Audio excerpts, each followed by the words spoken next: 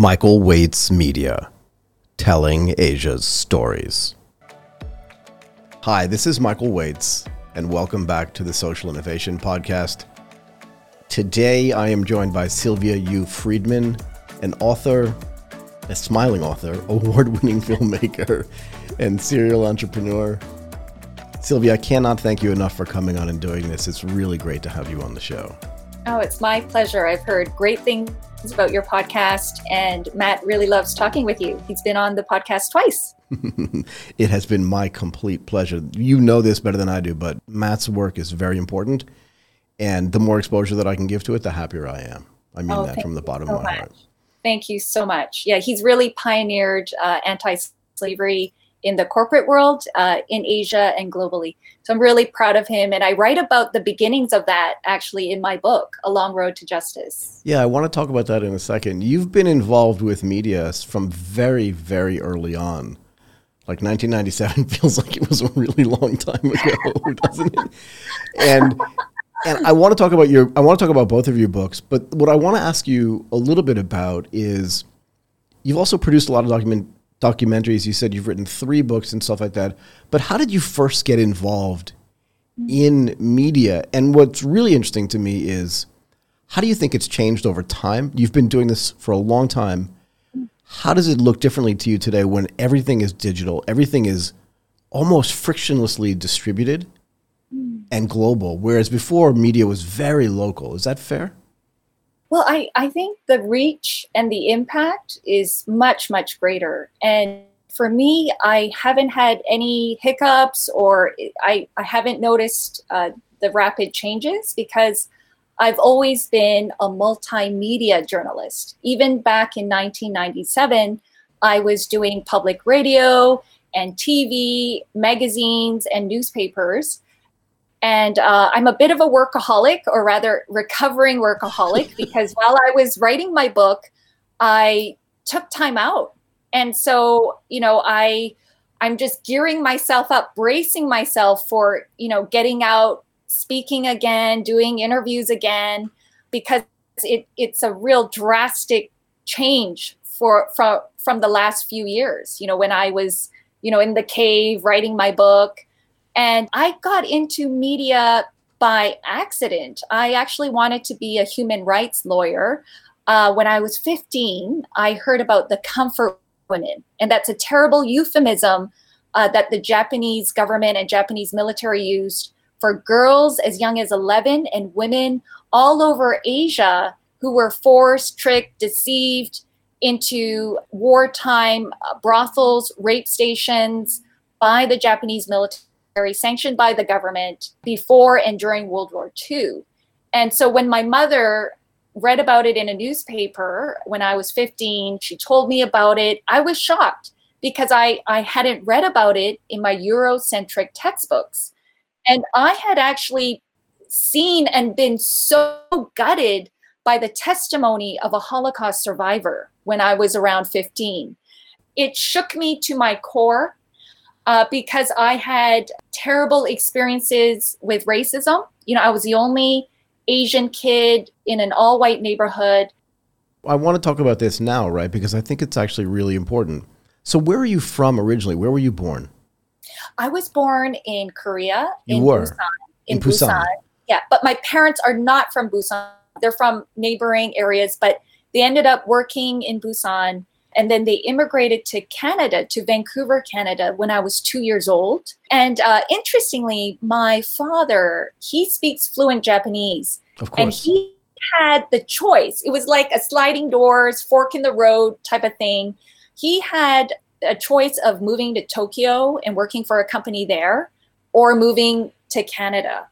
And man, had I moved and grown up in Tokyo, I wouldn't be doing what I'm doing today. You don't think so? You understand that, right? Well, yeah, I do and I don't. I mean, because Koreans to have a really interesting role in Japanese life, right? And I think part of it has to do with, there's a long-running history between Japan and Korea, because those countries, first of all, people don't understand literally how physically close they are. Geographically, they're not that far away. You could literally take an overnight boat that's not a fast boat and get to Korea in probably 8 to 12 hours. I forget what it was, but we thought about doing it. It's super close, yeah? Yeah, absolutely. And as you know, because you've lived in Japan, Japan colonized Korea since 1910 until the end of World War II. And that history is very much runs in my veins. It's generational pain. It's generational racial hatred of the Japanese for the human rights violations, atrocities. And my family were actually part of the collaborators. And because they were in positions of authority and they had to work, they were forced to work with the colonial government. And of course, they hated what was going on. But I awoke to this hatred of the Japanese in my teens, after hearing about the Japanese wartime military sex slaves. And then it was almost like a tap was turned on.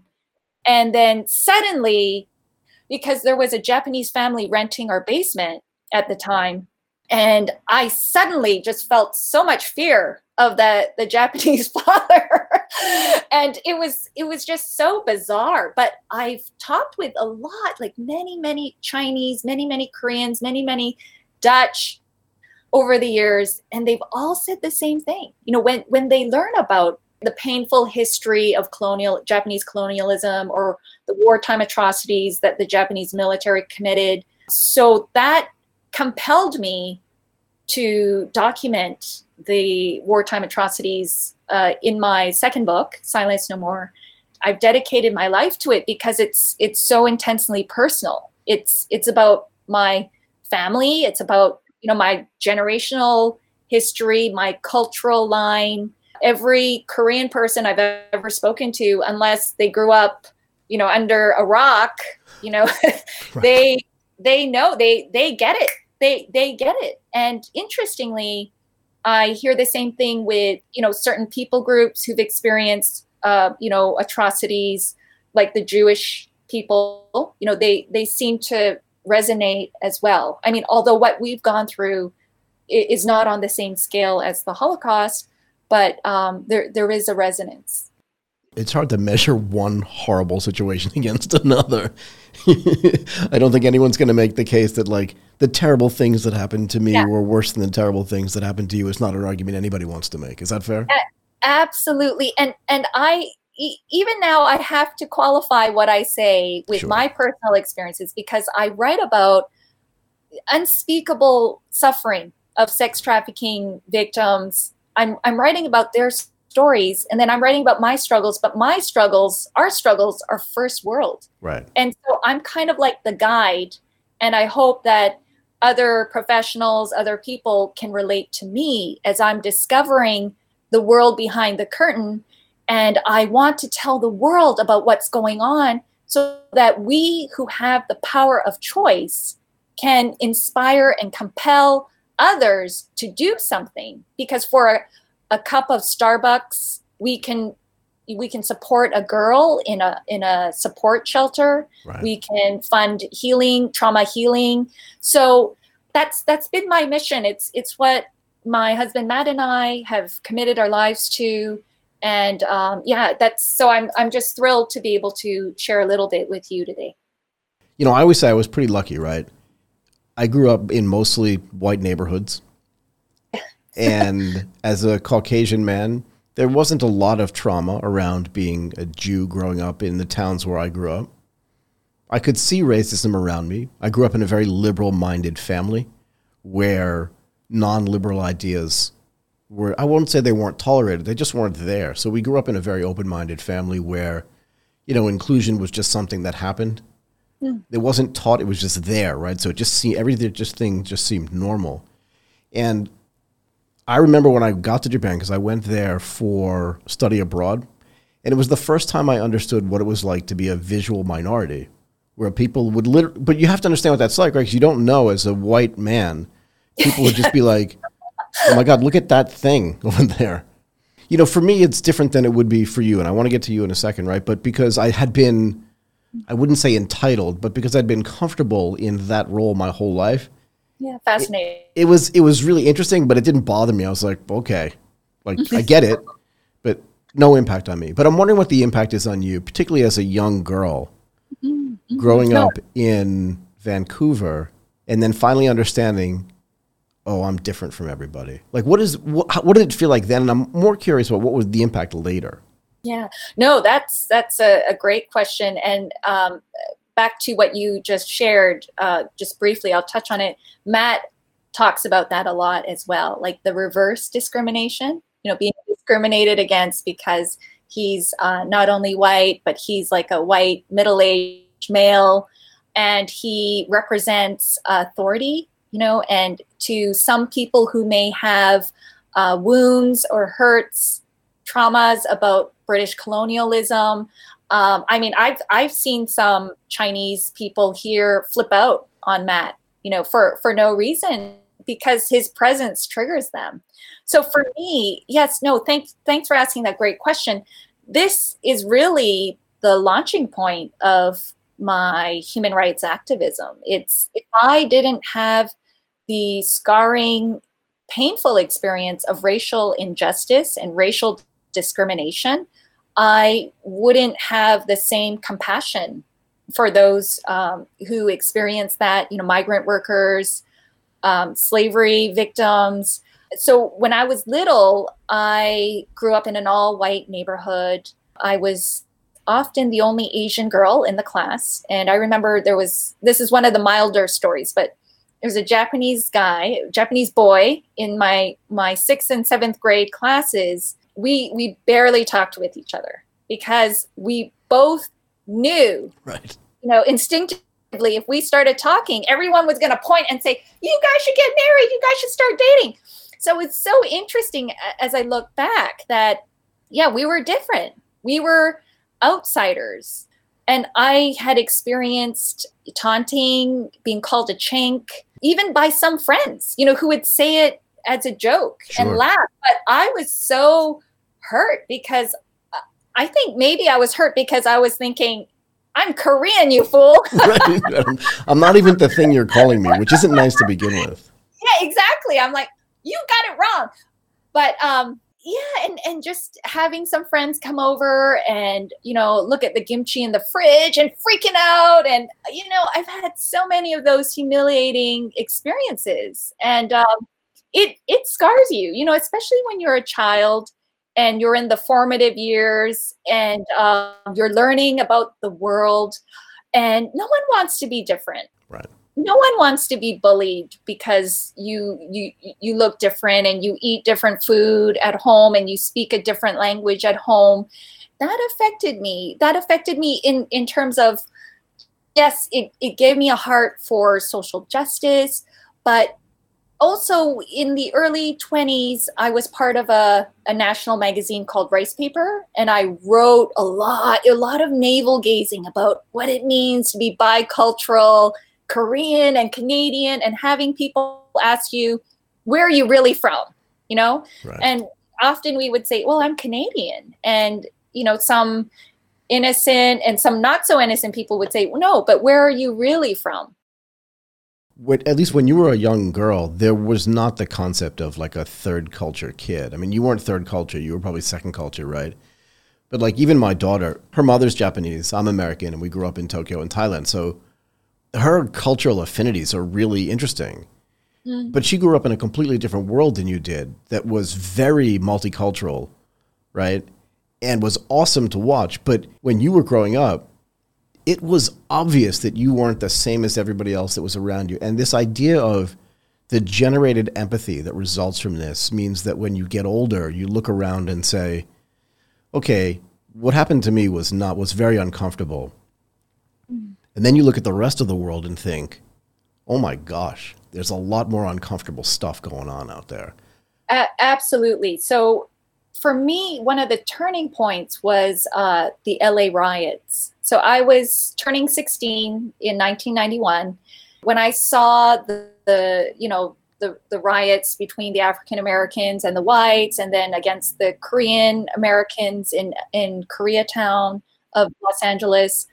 And it was all about race. And it really shocked me. And I would say, and I still don't comprehend why that was such a watermark. But I'd say that that event, it's so emotional for so many Koreans, even Asians, because they mark the anniversary every year, and the Koreans have the support of the Chinese, the Japanese, and other ethnic minorities. The hatred, the racial hatred, is something that I'm still very interested in. I'm very interested in healing and bringing racial conciliation. And I've done grassroots work on that through my film, where I made a documentary on a Japanese reconciliation team that apologized to wartime sex slavery survivors in mainland China.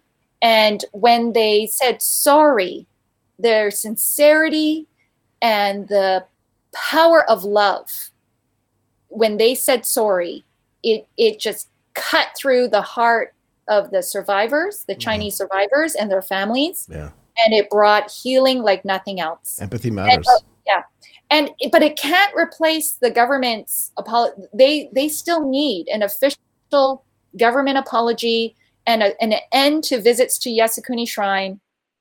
But I just hope that we can bring everybody to the table somehow, despite our differences, and say, look, you know, we're close in proximity, as you said, and we're the three people groups that use chopsticks. So I sometimes refer to it as the chopstick nations. And I hope that we can resolve history, you know, much like Germany. You know, Germany is not perfect. No one's perfect, but they've done a great deal of moving towards reconciliation and bringing closure to the past historical wounds. Yeah, they definitely have.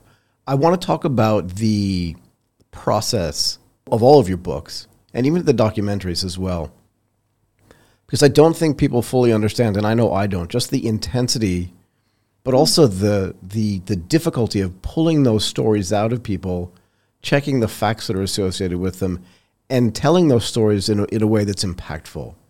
So what is that like for you, right? Because you kind of know what you're going into, but my guess is that the people to whom you're speaking have not been telling these stories on a regular basis. It's not like, hey, we won the Super Bowl last year, let me tell you this really fun story that happened to me.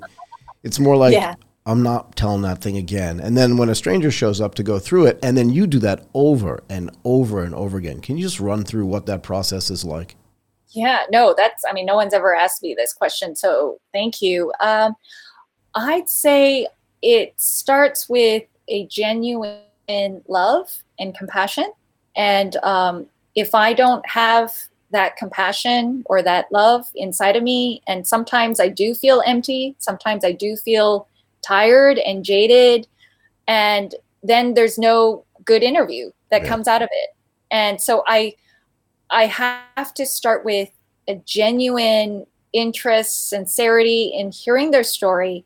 I think that's what helped me get the survivors to open up to me.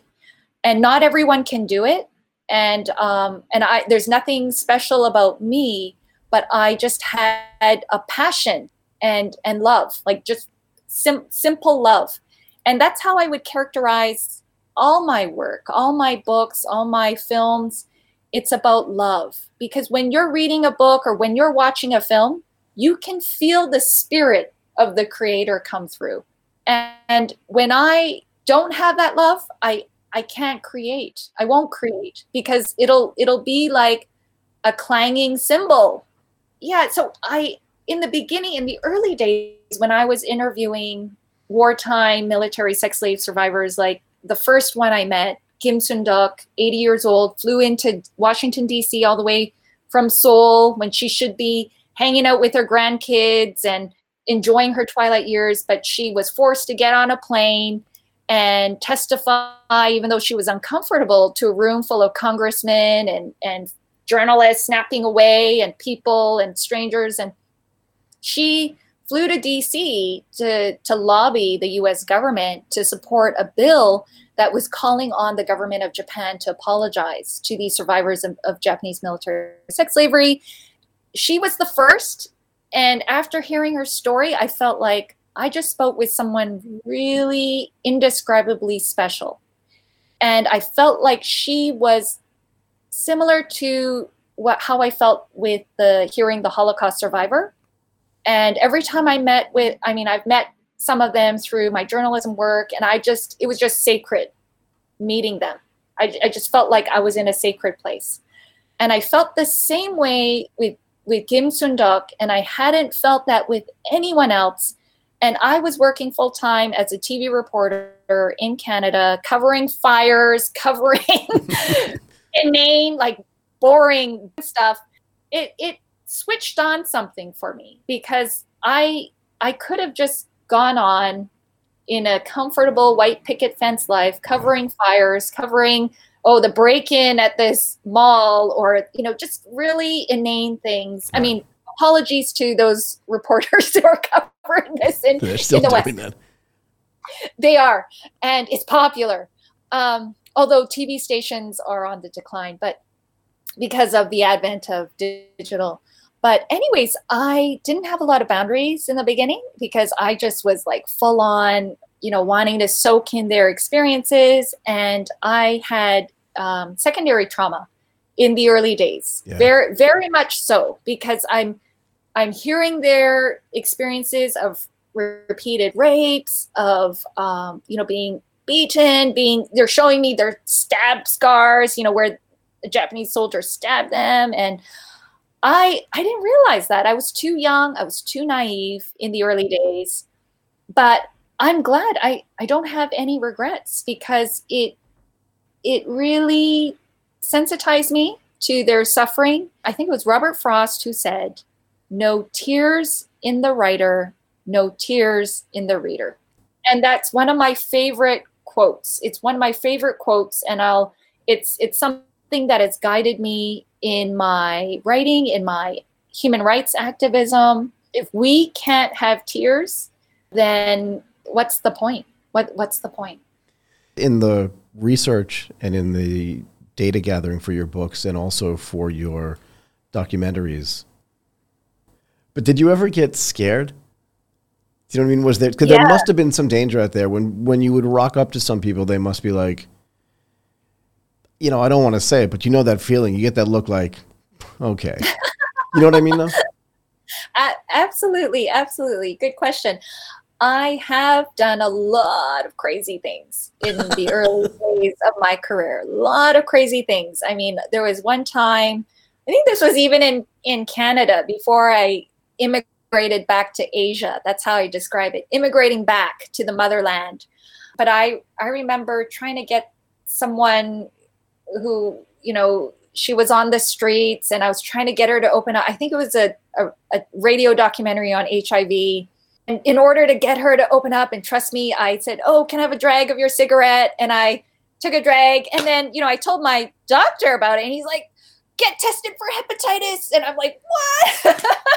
So it's trial and error. I mean, how else would I know? And I've sat in some brothels in mainland China and in the region, trying to get interviews with the girls. And I remember in southern China, there was a man, he was like taller than Andre the Giant. You remember that wrestler? So this guy, this Chinese bodyguard or whatever, he looked like a cyborg. And I was kind of, I was so frightened. And he asked me, "What are you doing there?" My reaction was, and I can't believe that I reacted this way, because I think this was the best way to respond. I just smiled really big, and I said, "I'm Korean Canadian, and I'm a tourist visiting from Beijing." And then I guess he was disarmed, because he's probably used to people like peeing their pants. Right. He walked away. But there was another time when I was filming in this dark alleyway, trying to capture one of the most hideous, notorious red light districts, where women were forced to sell their bodies. And this was an area where there's no traffic lights, and the stars are so bright because there's no traffic lights. Right. And after I filmed with my iPhone in a brothel alleyway, which was so stupid of me, the mama sans and the gangsters, triads or whatever they're called, came out and they were threatening us, and they said, "Give me your phone, show me your phone. You're posting footage on Weibo," and that's China's Twitter. And they thought I was exposing them and they would get in trouble. And interestingly, that if they're not doing anything wrong, then why would they be threatening us? And my life flashed before my eyes, and I really thought I wouldn't make it out alive. And so, yeah, I mean, I had post-trauma for several months after that. But by some miracle, one of the gangsters said, "The police are coming."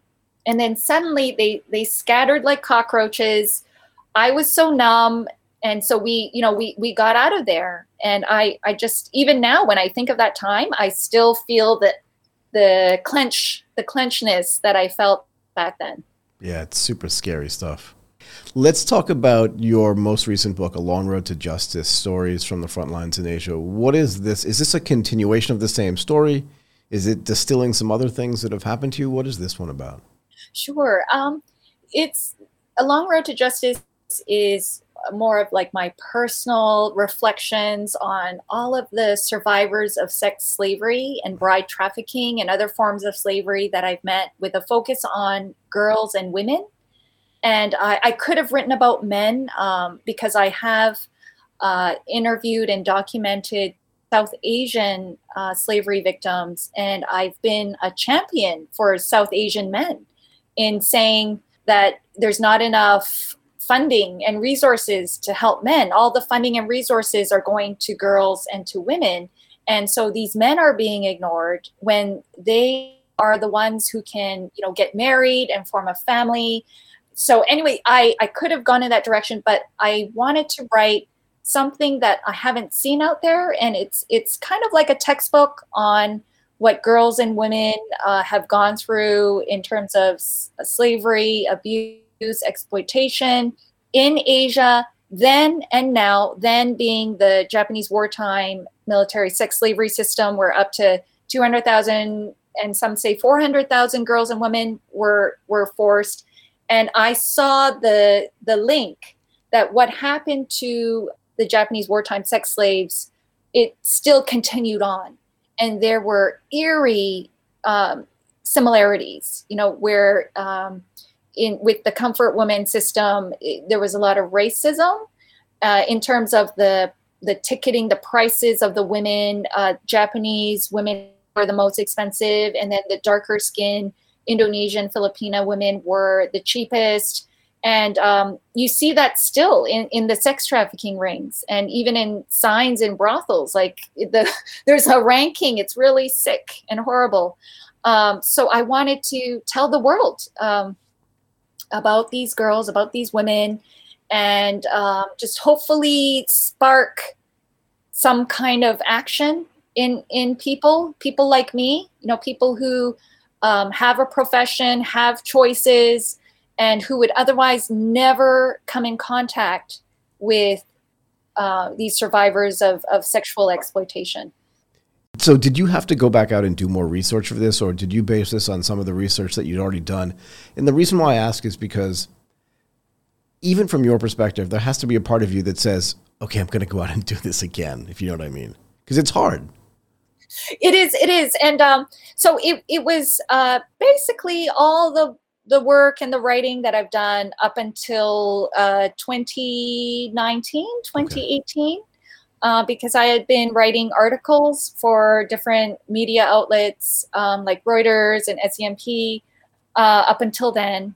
And then you're right, over a 2-year period, I just started to amalgamate and process and include myself, because as a journalist, I never write about myself. I never speak about myself. So it is, even now, really strange for me to talk about my feelings, because I had shut it down for so long. Yeah, that was the hardest part of the book, believe it or not. It wasn't the survivor stories. It was more like, what do you think? What do you feel? And I'm like, I'm not used to thinking in those terms. Can you tell me, where can people find this book? When was it published? It's really new, right?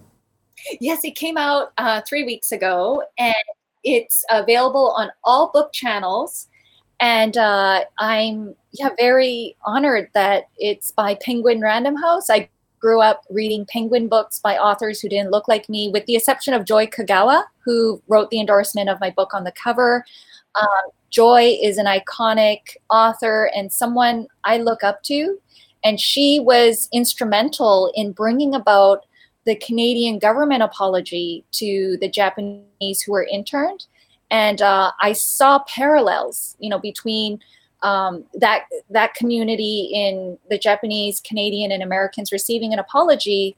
And I hoped that the survivors of Japanese wartime atrocities could also receive a similar kind of recognition and full moral responsibility from the Japanese government, and a sincere apology that brings healing, not just like a trite apology, but an apology that is just so profound, like Willy Brandt, the Chancellor of Germany in 1970.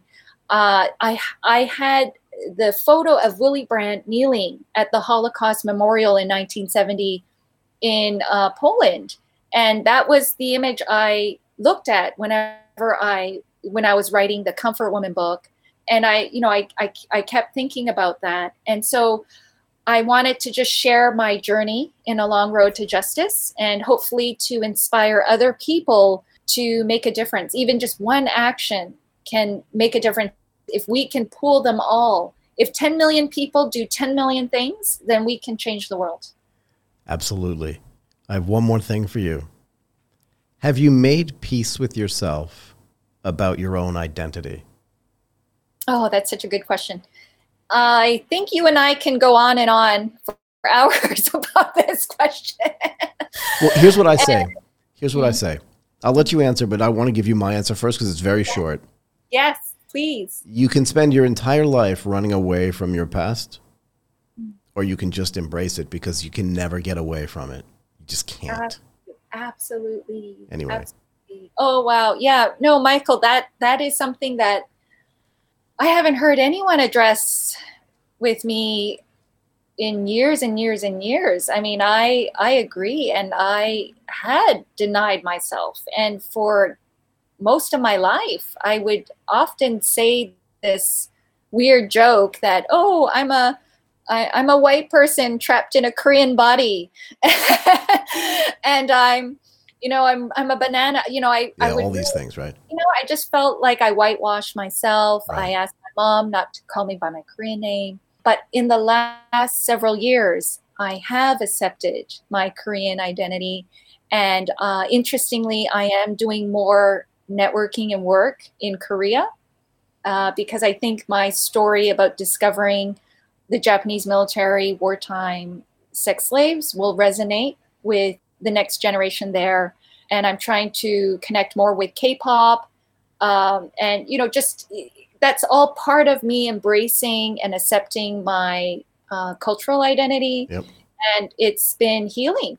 And I would say my book is like a healing book, because I document some of the rock bottom experiences I've had.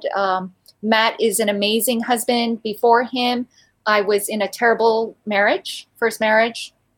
And I write about my rock bottom, being in total agony over failing, because Right. I, as a perfectionist, and I grew up like other Asians in a performance-oriented kind of culture. Right. And I've never failed at anything before then. And it just sent me reeling.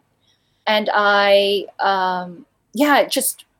through healing, through that divorce, that painful divorce, I reached out to the women in sex slavery.